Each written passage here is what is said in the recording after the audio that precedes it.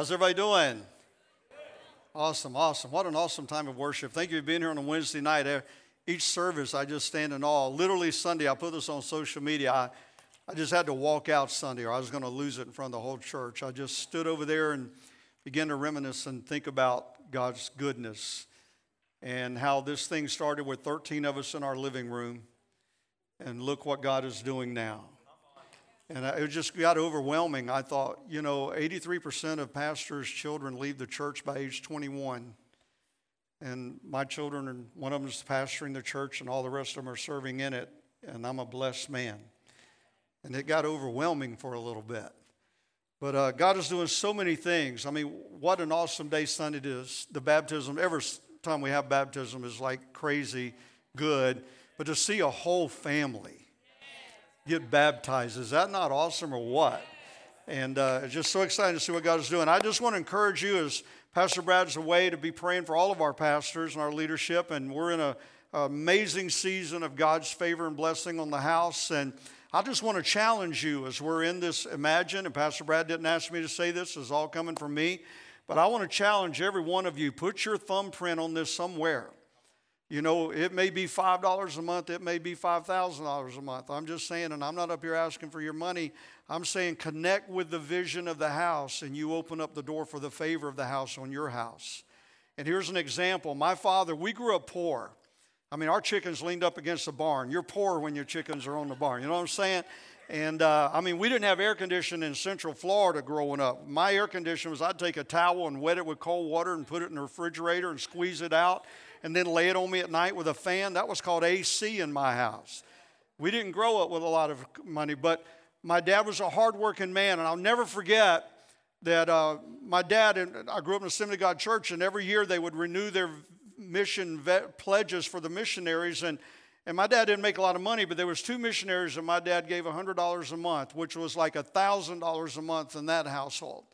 And he did it every month for years. And then I remember getting a phone call. I was in the 6th grade, and they called me, and they got me out of school. My dad had been in an accident at work. He was almost decapitated. He got caught in a machine. The blade cut his ear off and was going through his neck when they shut the whole company down.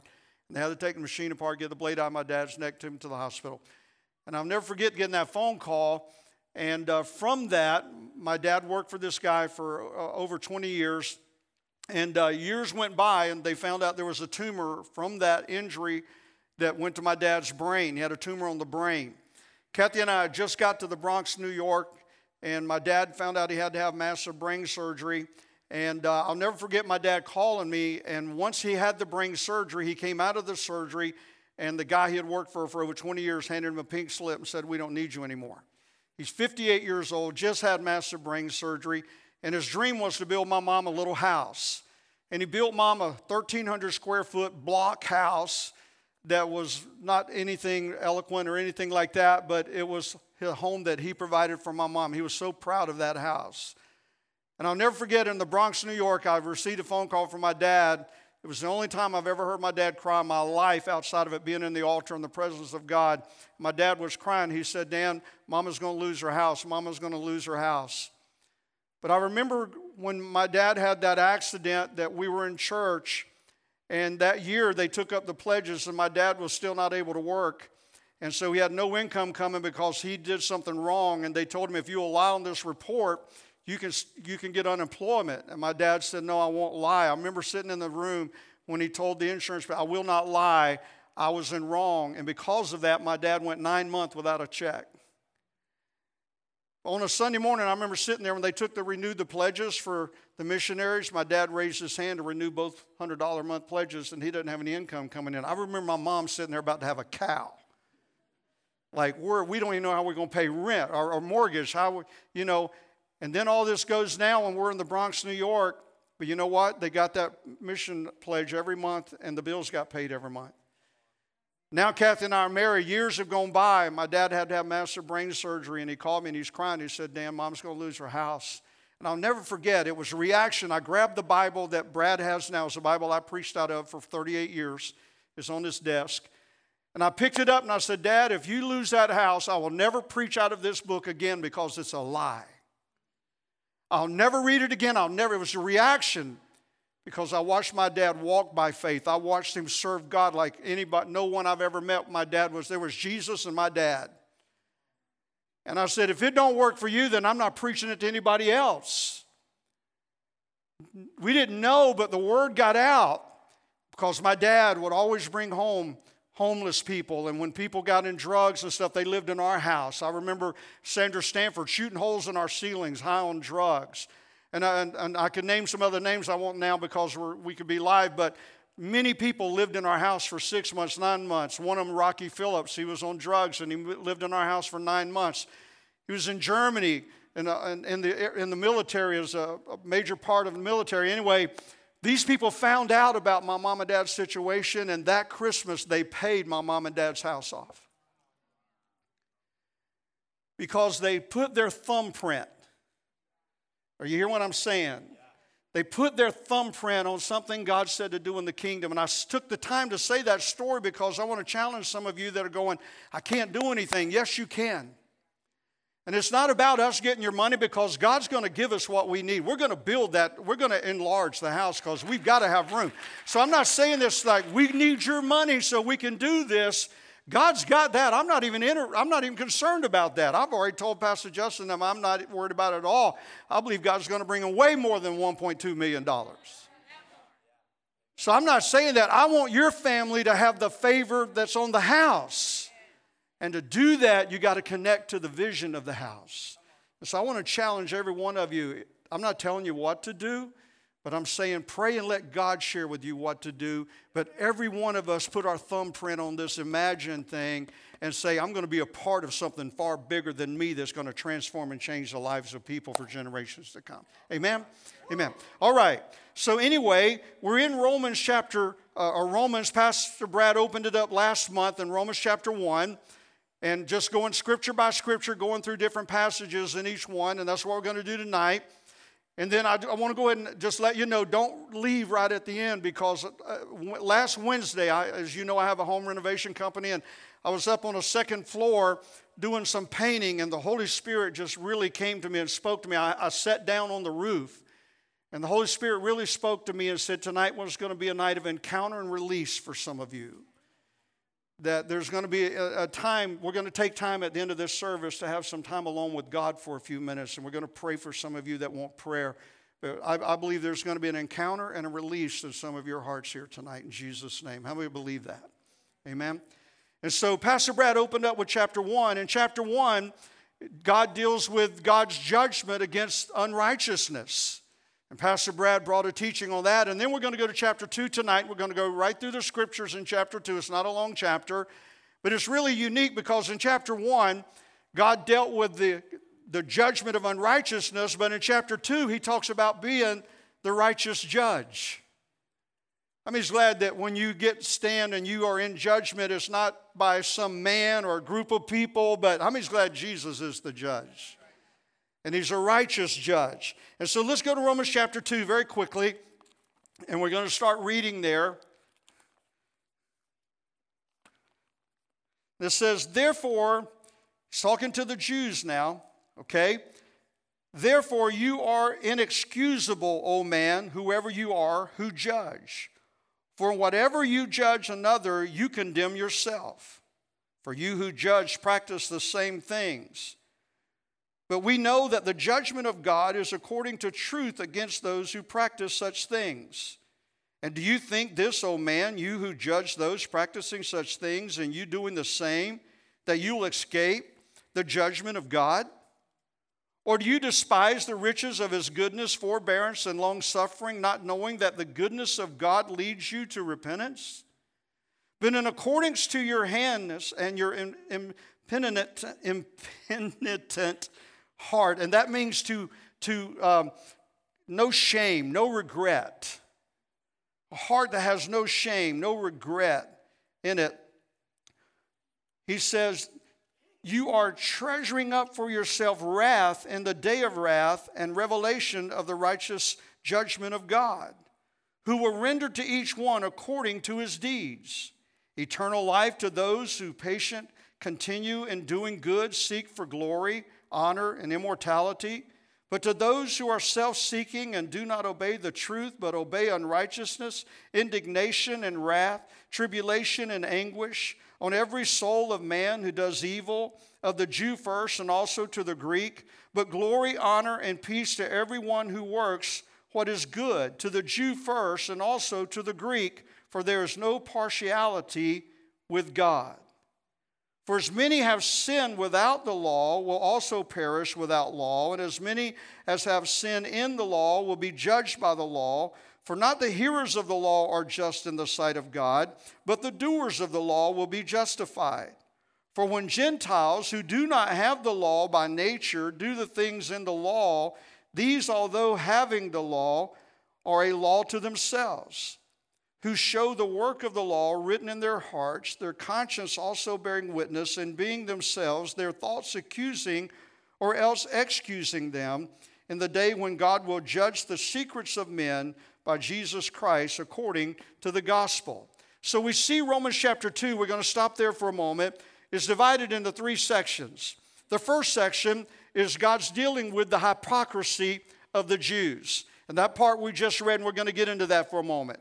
That's in verses 1 through 16. Then verse 17 through 24, he deals with the religious pride and arrogance of the Jews. And then he goes from 25 to 29. He talks about how their ordinances is not going to bring salvation into their lives. And we're going to bring those into where we live today and how this impacts us. You see, when God brought this to the Jewish people, he was having to come and really get into their face, because the Jewish people had this pride, this arrogance, that they thought themselves as holy people. They considered themselves entitled, that they were privileged by right, and yet they were unthankful, rebellious, and lived unrighteous. They did not walk the walk that they declared that everyone else was to walk. They felt like, because I'm a Jew, I can do whatever I want to do, and they expected and demanded of the Gentiles who had never heard the law to live it even better than they did that had the law. Sounds like religion to me. And I love what Matthew Henry says about this. He said, in every willful sin, there is contempt of the goodness of God. Man, that's Facebook worthy right there. In every willful sin, anybody besides me sin willfully sometime? The rest of you just did. In every willful sin, there is a contempt of the goodness of God. And though the branches of man's disobedience are very various, they all spring from the same root. But in true repentance, there must be hatred of former sinfulness from a change wrought in the state of the mind, which disposes it to choose the good and refuse the evil. It shows also the sense of inward wretchedness. Such is great change wrought in repentance. It is conversion. It is needed in every human being. The ruin of sinners is their walking after a hard and impotent heart. A heart with no shame, no regret. The ruin of sinners is that they walk with a heart that can walk in willful sin and disobedience to God and have no shame and no regret for it. Listen, folks, the worst and most dangerous place we can ever find ourselves is when we are doing wrong, and there's no conviction of the Holy Spirit that we feel. We don't feel that. There's no regret. There's no shame. There's no more dangerous place than we can be than where the Jews were at this time, that they were looking at the Gentiles and being very quick to tell them how they're supposed to walk in obedience to the law when they didn't even have the law.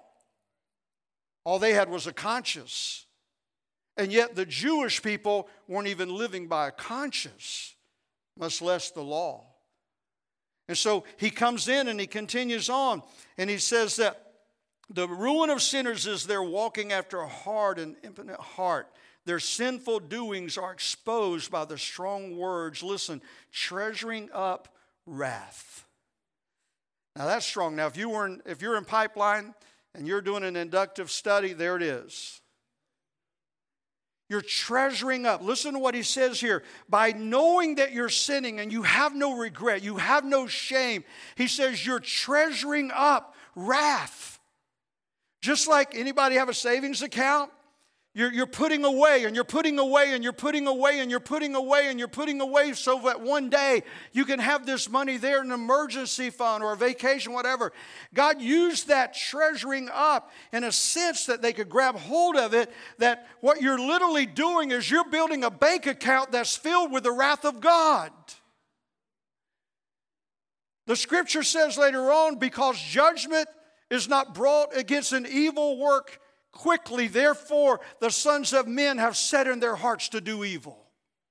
Because God didn't come down with a hammer and strike us down or knock us down when we sin, knowingly sin. Well, nothing happened. I guess God's okay with that. Well, I didn't fall dead. I guess it's okay. We're storing up treasures of wrath. We're not getting away. We're not getting by. God was telling the Jewish people, Paul, through the Apostle Paul, he's warning them, you're not getting by, you're storing up like an account of the wrath of God that one day is all going to come on you at one time. It's going to be overwhelming. Listen, folks, we got to live every day. We got to know what we're depositing and where we're depositing it. Thank God for His mercy. Come on. Thank God for His grace. Anybody with me? Thank God that He's patient. Thank God He's long-suffering. Thank God that He's there as a Father watching over us. But don't think we're getting away or we're getting by. We're not. We're storing up into an account. Because we don't have shame. We have no regret. It's enjoyable. It's my pleasure. I know it goes against Scripture. I know it's not healthy for me, but it's just some things that I have a habit of doing, and I enjoy it. And God hasn't got me dead. I'm still alive. I haven't lost anything over it. It just hadn't happened yet. But you're storing up to an account of wrath. No shame, no regret. And then they go in. So God's warned the Jews. He's telling them, you're demanding of someone else what you're not even doing yourself. Sounds like the church to me.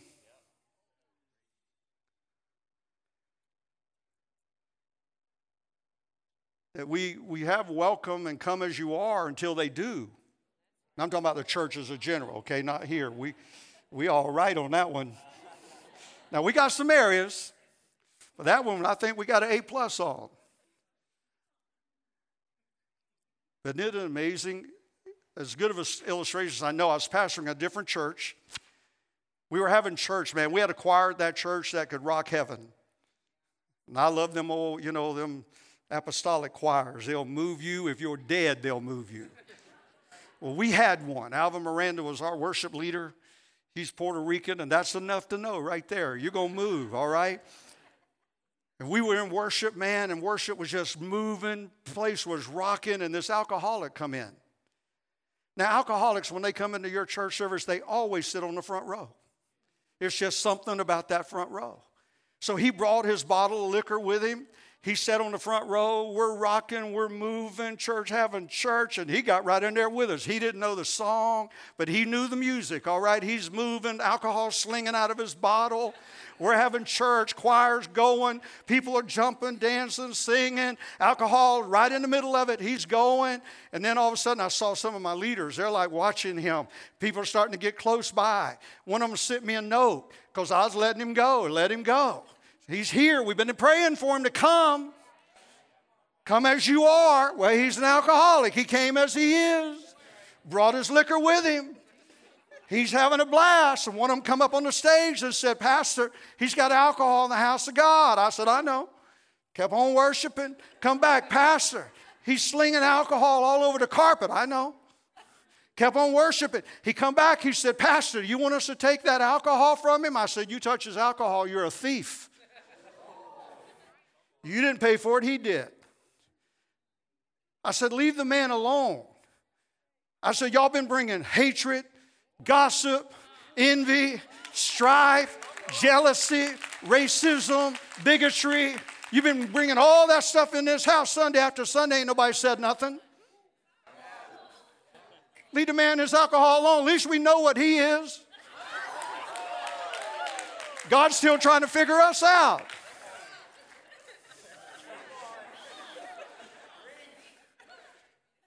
That's what Paul was dealing with. But think about a church full of folk like that. Didn't want to know why God can't show up and do nothing. Paul said, you got to change some things, Jewish people. You got to change some things. And he wasn't attacking their nationality. He was attacking their attitude. He wasn't attacking where they come from or who they were. He was attacking their mindset that I'm better than anybody else, that I don't need to do anything to be right. I'm right because God says I'm a Jew. And I'm the apple of his eye. Not if you're dirty or not. And so then they come in and he has to address the issue where they start attacking the Gentiles and going, well, you got to live by the law or you're going to be judged. And God comes in and he says, you're not even living by the law. And you know it. They don't even have it. They don't know John 3:16. They don't know the law. They've never had the law given to them. And yet you want to judge them by a law that you're not living and they don't even have. Sounds like a story called The Woman at the Well. Remember that one? Jesus is there with a woman and he begins to tell her life story and he begins to just express to her, you know, you've been with this many men and the man that you're with now is not your husband. And he begins to just tell her story. And he begins to speak life to her. And then these same religious folks showed up. And you know what they told Jesus? The law.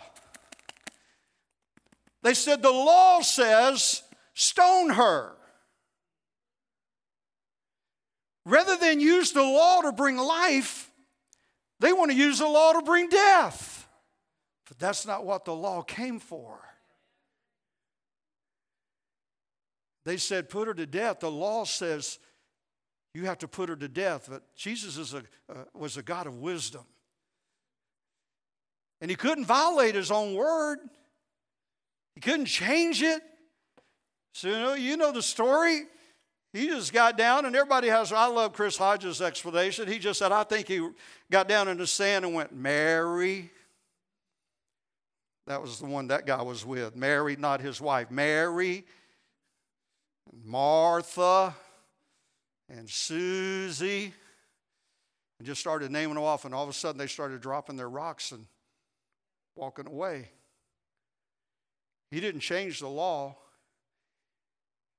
He just got rid of them because they were not even walking the law that they wanted to use to put another person to death with. Sound like the church again. Because we've been great at sending people to hell, but we've been pretty weak at getting them to heaven. I grew up in this thing. I'm 63. My mom and dad got saved when I was a year old. I grew up in this thing called the church. Now, thank God y'all aren't having to go to church like we did. I mean, if you played softball, you was going to hell in my church. You didn't even think about going to a movie house and the rapture come, you going to hell. If you play pool, you going to hell. Oh, my God, if you touch the deck of cards, you demon-possessed. And then we won't know why nobody wanted to come to our church. Because they all played pool, cards, and went to the movie house. But we had the law. We just didn't know how to walk in the freedom that it was supposed to bring. And so he comes in and he uses these scriptures to tell them that they've got to come and realize that you're hypocrites. You're not real. You're supposed to have truth that can bring life to the Gentiles that doesn't have the law. An example you're giving isn't pointing them to me. Now I'm going to say this. God's more interested in your motive than he is your message. Let me say that again. God's more interested in your motive than he is your message. Like, why do you post your pictures of TC having church packed out? I do every Sunday. I love to give God thanks and praise. But why do we post those pictures so the people that attend the church that we left to come here can see what's happening here? Or do we post them so we can really give honor to God? Come on, somebody. Y'all still with me? What's the motive behind the things that I do? Because that means more to God than what I'm doing. Is why am I doing it? What's the motive behind? And the motive behind the Jewish people was not to bring freedom to the Gentiles. It was to bring judgment and condemnation upon them using the very law that they themselves were not living. And I'm safe to say this. Anytime I've met a person of judgment, it was an immediate sign to me that they're walking in disobedience to the Word of God in their own personal life, because people that are walking in freedom aren't looking to judge somebody else. It's people that are walking in their own bondage that have a need to bring bondage on someone else. Free people want everybody free. Bound people want everybody bound. Be careful who you're running with. And so then he goes on. Y'all with me still? Still love me? All right. I don't preach Sunday anyway, so it don't really matter. You're coming to hear somebody else Sunday. So are y'all with me though? All right. All right. So how many's going to make a decision tonight? We're not going to be that kind of church. Come on, somebody. All right. That's what is there. He's just wanting us to see it so we can see how ugly it is and go, that will never be us. I mean, our motive is just one more. Just one more. Whatever I have to do to get one more, that's what we're going to do at TC. Not looking for a reason to throw somebody out, judge somebody. We're looking for every way to reach them. So then let's go on to the next scriptures.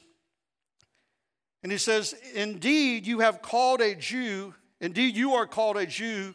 and rest on the law, and make your boast in God, and know his will, and approve the things that are excellent, being instructed out of the law, and are confident that you yourself are a guide to the blind, a light to those who are in darkness, an instructor of the foolish, a teacher of babes, having the form of knowledge and truth in the law. You therefore who teach another, do you not teach yourself? You who preach that a man should not steal, do you steal? You who say, do not commit adultery, do you commit adultery? You who abhor idols, do you rob the temples? You who make your boast in the law, do you dishonor God through breaking the law? For the name of God is blasphemed among the Gentiles because of you, as it is written. Spiritual pride. Demanding again, I'm being repetitious, demanding again from others what one themselves was not practicing. Spiritual pride is, I was reading another author put it like this, spiritual pride is the most dangerous of all kinds of pride. A great evil of the sins professors is the dishonor done to God and religion by their not living according to their profession. Many despise their more ignorant neighbors who rest in a dead form of godlessness, yet themselves trust in a form of knowledge equally void of life and power, while some glory in the gospel whose unholy lives dishonor God and cause his name to be blasphemed.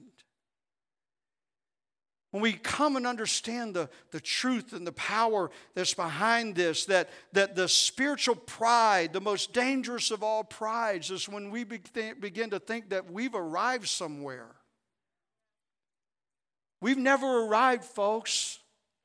We never will on this earth. We're still in a journey. We're still in a process. And we've got to come and realize that God, through this chapter in chapter 2, and it's repetitious, he's just going at it at a different angle. He's showing the Jewish people who are religious people that Your religion is nothing if you're not in relationship with Christ and imitating the person of Christ through every deed and action of your life, that you portray Christ in everything that you do. You're not looking at the faults of another person. You're not judging. Listen, what the Jewish people did is what many in their church do today, is that they compared their spirituality against the Gentiles. And against the Gentiles, they had it. They had the law. But Jesus didn't ask me to compare myself to you or anybody else on this earth. I'm to compare myself to Him. And to Him, I got some work to do. And we can never fall into the trap that the Jews show us in Romans chapter 2. They were void. They had the Word. They had the law, and yet they had a form of knowledge, but they were void of life and power. They had nothing that produced life. They were void of life. They were void of power. They had the knowledge, but they were void of life and power. And today, can I say this to you? The world's not looking for somebody that can quote 200 scriptures. They're looking for somebody who's got a story to tell. They're looking for your story. They're looking for your experience. They're looking for the hope that you can bring. I was painting a dentist's office, and they work with children only, and many of them are special needs.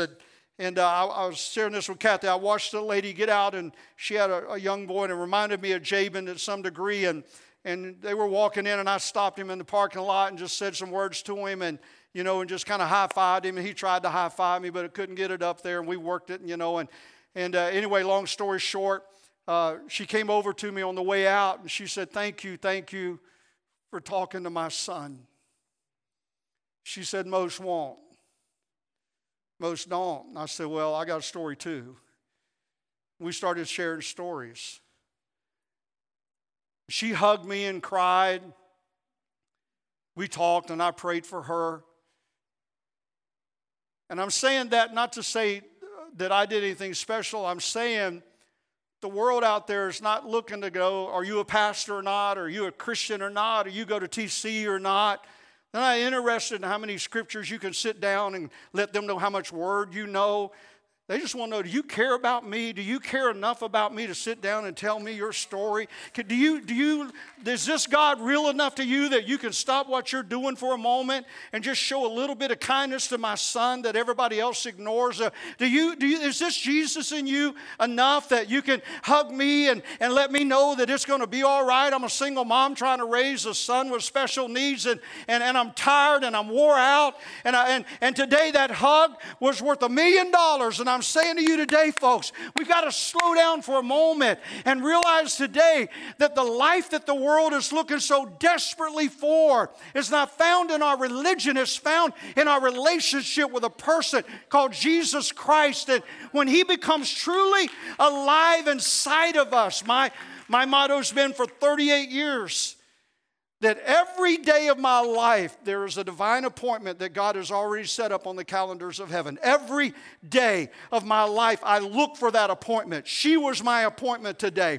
Every day of my life I look. It may be in a gas line. It may be in a restaurant. It may be in a parking lot like today. But every day of my life, every day of your life, God has set up a divine appointment with somebody's son, somebody's granddaughter that they've been praying for 15, 20 years, that somebody would bring hope to them. Somebody would come across their path. And they're there, folks, if we're looking for them. This is more than having good church on Sunday morning. This is more than coming and having a great time together with our dream team party. Thank God for those experiences. But this is an everyday, all-day journey. We cannot get locked into the Jewish mindset that it's about religion. It's about privilege. It's about being a son of God, a daughter of God. That means nothing if you're not out sharing that relationship that you have with your Heavenly Father and letting the world see the life and the light of Christ alive inside of us.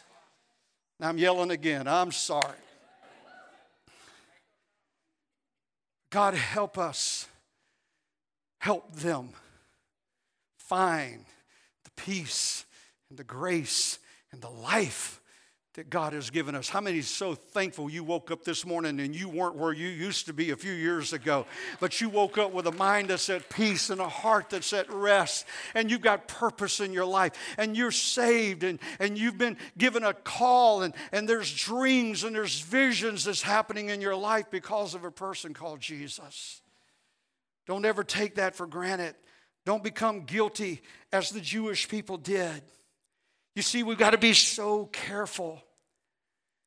We got to come and understand what's our motive. Isn't it true? We oppose, watch this, we oppose sin, and at the same time we're opposing Scripture while we oppose the sin. We're repeating the failure of the Jewish people toward the Gentiles. Well, what does that mean, Pastor? Just a couple of illustrations. I don't support certain lifestyles. I can't biblically support certain sexual lifestyles, but how I respond to people that are in them.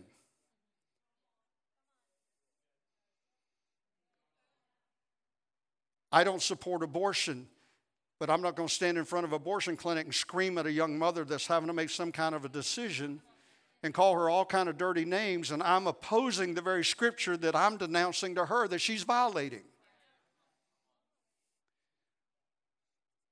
Preacher's preaching.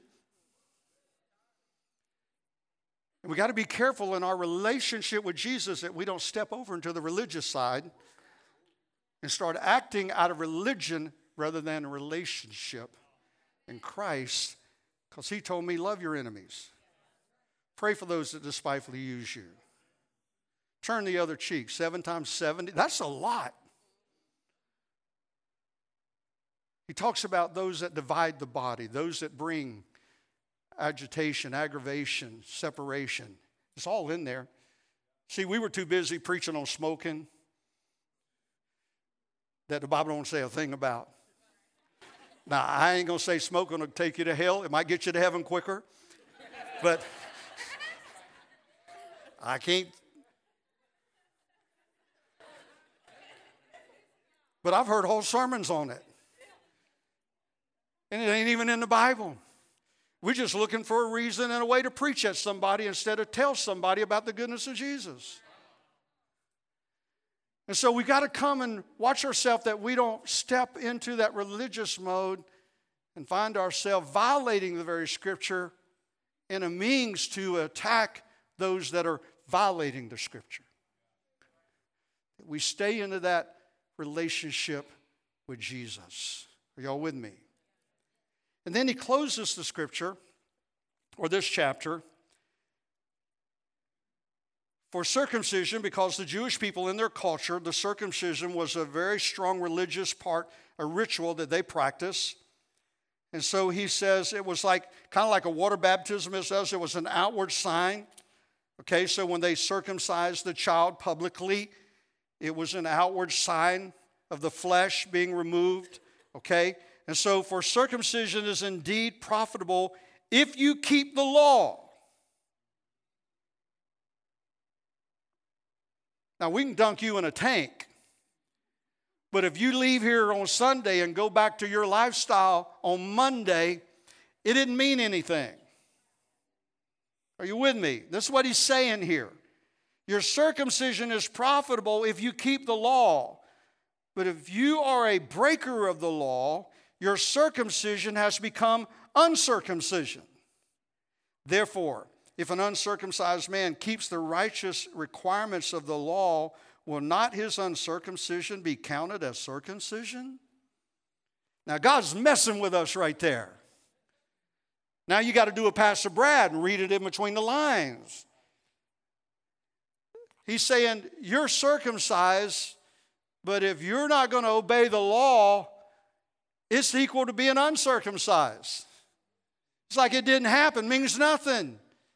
But if an uncircumcised man lives according to the law, even if he didn't have the law, because the Gentiles, the Bible said earlier, that they lived by their conscience, and the Jews were judging them because they did not obey the law, quote unquote, but they were living a better moral life than the Jews were that had the law.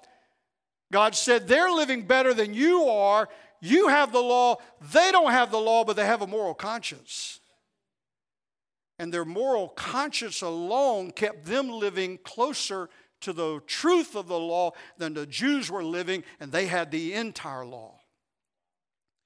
Now he comes in and says, circumcision, but you're not walking in the law, so now you're equally to being uncircumcised, so I don't even regard it as being done. But the uncircumcised man that's living moral according to his conscience, I see him as circumcised. Now, when we get to heaven, we're going to be surprised. Because there's not going to be some folks there that we thought was going to be flying in with colors. They're going to have the big house. They ain't even going. And there's going to be some people with some massive mansions that you and I didn't think going to get there. Because we're basing our judgment on how we perceive the law, when God's basing his judgment out of the heart of a righteous God that knows the heart, what you and I can't see. Y'all still with me? And will not the physically uncircumcised, if he fulfills the law, judge you, who even with your written code and circumcision are a transgressor of the law? For he is not a Jew who is one outwardly, nor of circumcision that which is outward of the flesh, but he is a Jew who is one inwardly, and circumcision is that of the heart, in the spirit, not in the letter, whose praise is not from men, but from God. God said, I honor the ordinance, but I'm more interested in, have you had the circumcision of the heart? See, you're judging them because they've not had circumcision of the flesh, while you're not living like you've had circumcision of the heart. What has this done? What has this kind of teaching done? What did it do in those days? It created a church that had little law, had a little boundary. We saw so much sin come into the church in the Bible days. That's why Paul had to continually in Corinthians correct, because it was when you have people in the church that are pronouncing the law but not living by the law, we open the door for so many things to happen. And over time, it has created Christians who live a life of dysfunction. We come to church, man, we know how to make it up, dress it up, fix it up, smile through it. For that hour and a half, we can make it. Got this under control. And then Monday hits and we're back struggling. If I can just hang on till Sunday gets here, get my fix, I'll make it to next Sunday again. What we've found ourselves is we've got a lot of broken people. I being one of them, you being one of them, that we've learned how to function in our dysfunction. When Jabin died, it challenged everything that I've ever believed. Jabin's my grandson, if you're new. He passed away 4 years ago in May. That was my buddy, man. My only grandson. My hunting buddy, supposed to be my hunting buddy. When he was born, I had him his four-wheeler, his rifle, his camo, his boots. He's going hunting whether he wanted to or not. He was my buddy. I've never prayed so hard in my life. We watched God bring a miracle with our son Tommy, who was pronounced dead for 24 days, 100% brain dead. He's here tonight. God gave him back to us in a phenomenal miracle. We prayed with the same faith 10 times longer because we didn't have time to think with Tommy. He was dead. God gave him back. But with Jabin, it was a process. I would stay up. Some nights I slept with him in my bed, holding him, praying all night long. asking God for that miracle. And I believed that God was going to heal my grandson. I truly believed that God was going to give him back to us well and whole. And He didn't. He took him. I was dealing not only with the loss of a grandson, I was dealing now with a son that lost his son. And as a father, I felt like a failure because it was the first time in my life that I was in a position that I was out of control. I couldn't fix it. I couldn't stop it.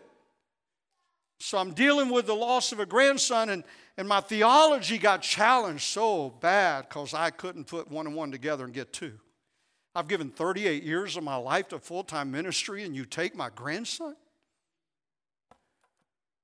I went into chronic depression without knowing it. I couldn't read a Bible or pray for 6 months. I tried, and it didn't work, so I just quit. This is a guy that's pastored for 38 years, preached all over the nation for 38 years, and now I don't even know how to read the Bible. I was on a hunting trip, and Pastor Scott Thomas, our friend who's preached here, was with me, and he set me down by a tree, and he said, "You and I got to talk." I said, "Okay." He said, "Dan, you're in depression. You don't know it." And I said, "I'm not depressed, God. I'm sad." He goes, "No, you're in depression."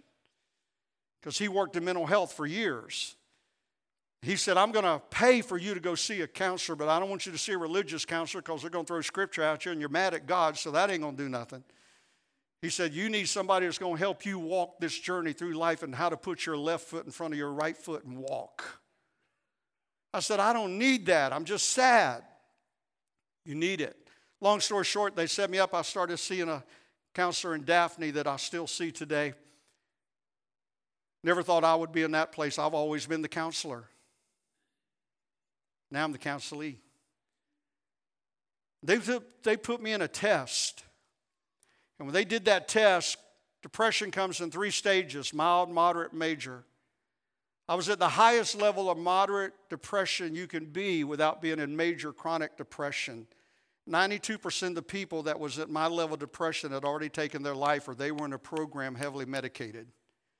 And the counselor looked at me, who was a Christian lady. Her husband used to pastor a church over 3,000 in Tulsa. She understood church life. She understood Christianity. She looked at me, and these were her words: "You are a functioning alcoholic, and depression is your alcohol. You have learned how to cope. You've learned how to function. Your faith in your family has kept you alive. But you are one broken, empty, miserable man." And she was right. And it's been a journey. It's been a 4-year journey of walking, getting healed. Feels great to be free. But I'm sharing that story with you tonight because I'm not the only one in this house that needs that freedom. Many of you have gone through all kind of things in your life, and you've learned how to come to church, and you've learned how to put on the facade, but inside, it ain't right, it ain't well. It hurts. The insecurities, we hide them behind our gifts. We come and we can play a horn, or we can play a drum, or we can play a keyboard, and we can do our thing, and everybody thinks we're so put together, and we go home and we leave Sunday morning and we're that same wreck from Monday till Saturday until we can get back and get behind our gift again, and we hide it. We've learned how to put on the facade. We've learned how to go to work and build our business, and yet we're empty. Something happened when we were 5, 10, 12, 15, and it still owns us. God just really spoke to me Wednesday that tonight He wants to have an encounter with you for a moment. We're not going to get locked into religion. That's what God was warning us against in Romans 2. I feel like it just fits so well with what God wants to do tonight, because religion will keep you in your bondage until you die. Here's what it did for me. I've grown up in church. I've known God as my provider. I've watched Him provide in miraculous ways. I've known Him as my Savior. I've known Him as my healer. I had curvature of spine when I was 15. They were going to have to do massive surgery on me Said I'd have to learn how to eat, walk all over again like a newborn. And my mom laid her hand on my left leg in that doctor's office and prayed the most simplest prayer. My left leg was an inch shorter than my right leg. My spine was severely crooked. She prayed the simplest prayer and asked the doctor for some more x-rays. He said, we don't need any more. And she said, I do. And they took 3 more x-rays, and when they put them in the machine, my spine was straight and both my legs were the same length. I don't need a sermon on healing. I know the healer. I've known him as my Savior, my provider, my healer. But as a 12-year-old boy, many of you know, I went through a horrible experience. I was kidnapped. I was tortured. I was hurt. And that owned me, and I became very angry all my life until 38. I didn't tell anybody from 12 to 38. It owned me. It owned every emotion that I had, how I saw myself, everything. I'm preaching across the nation, and then I'm going back. I'm watching God fill the altars, preaching in front of 5, 8, 10,000 people all across the nation. And then I'd go back to a hotel room and cry myself to sleep saying, God, you healed hundreds tonight. When are you going to heal me? When's my turn? Okay, you're using me to help them, but how about me? And through the depth of my pain, because I said nobody will ever get close enough to hurt me again. Anybody been there? Not even God can get that close, because I'm not going to get hurt like that again.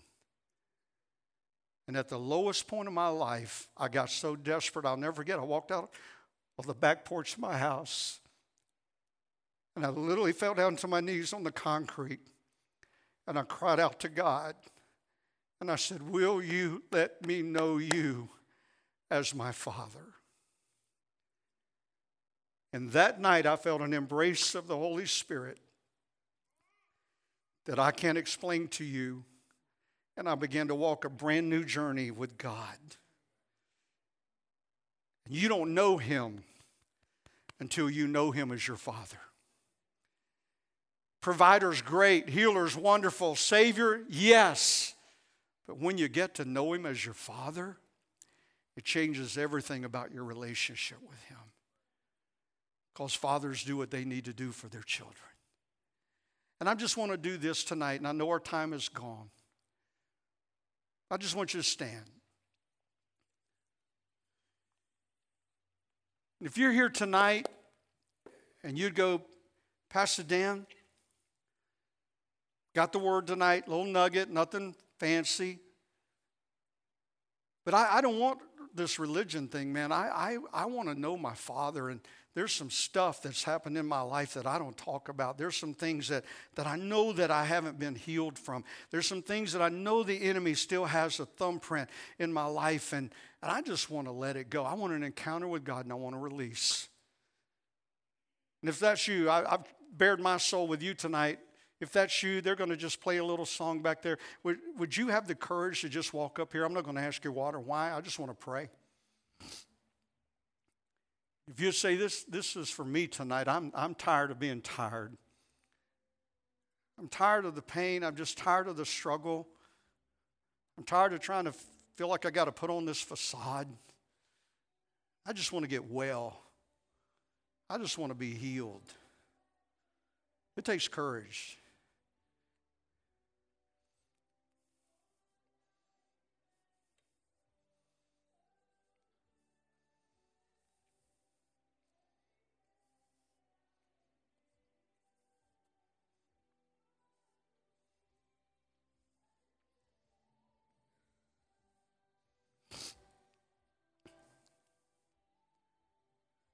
Anybody else want to join us real quick?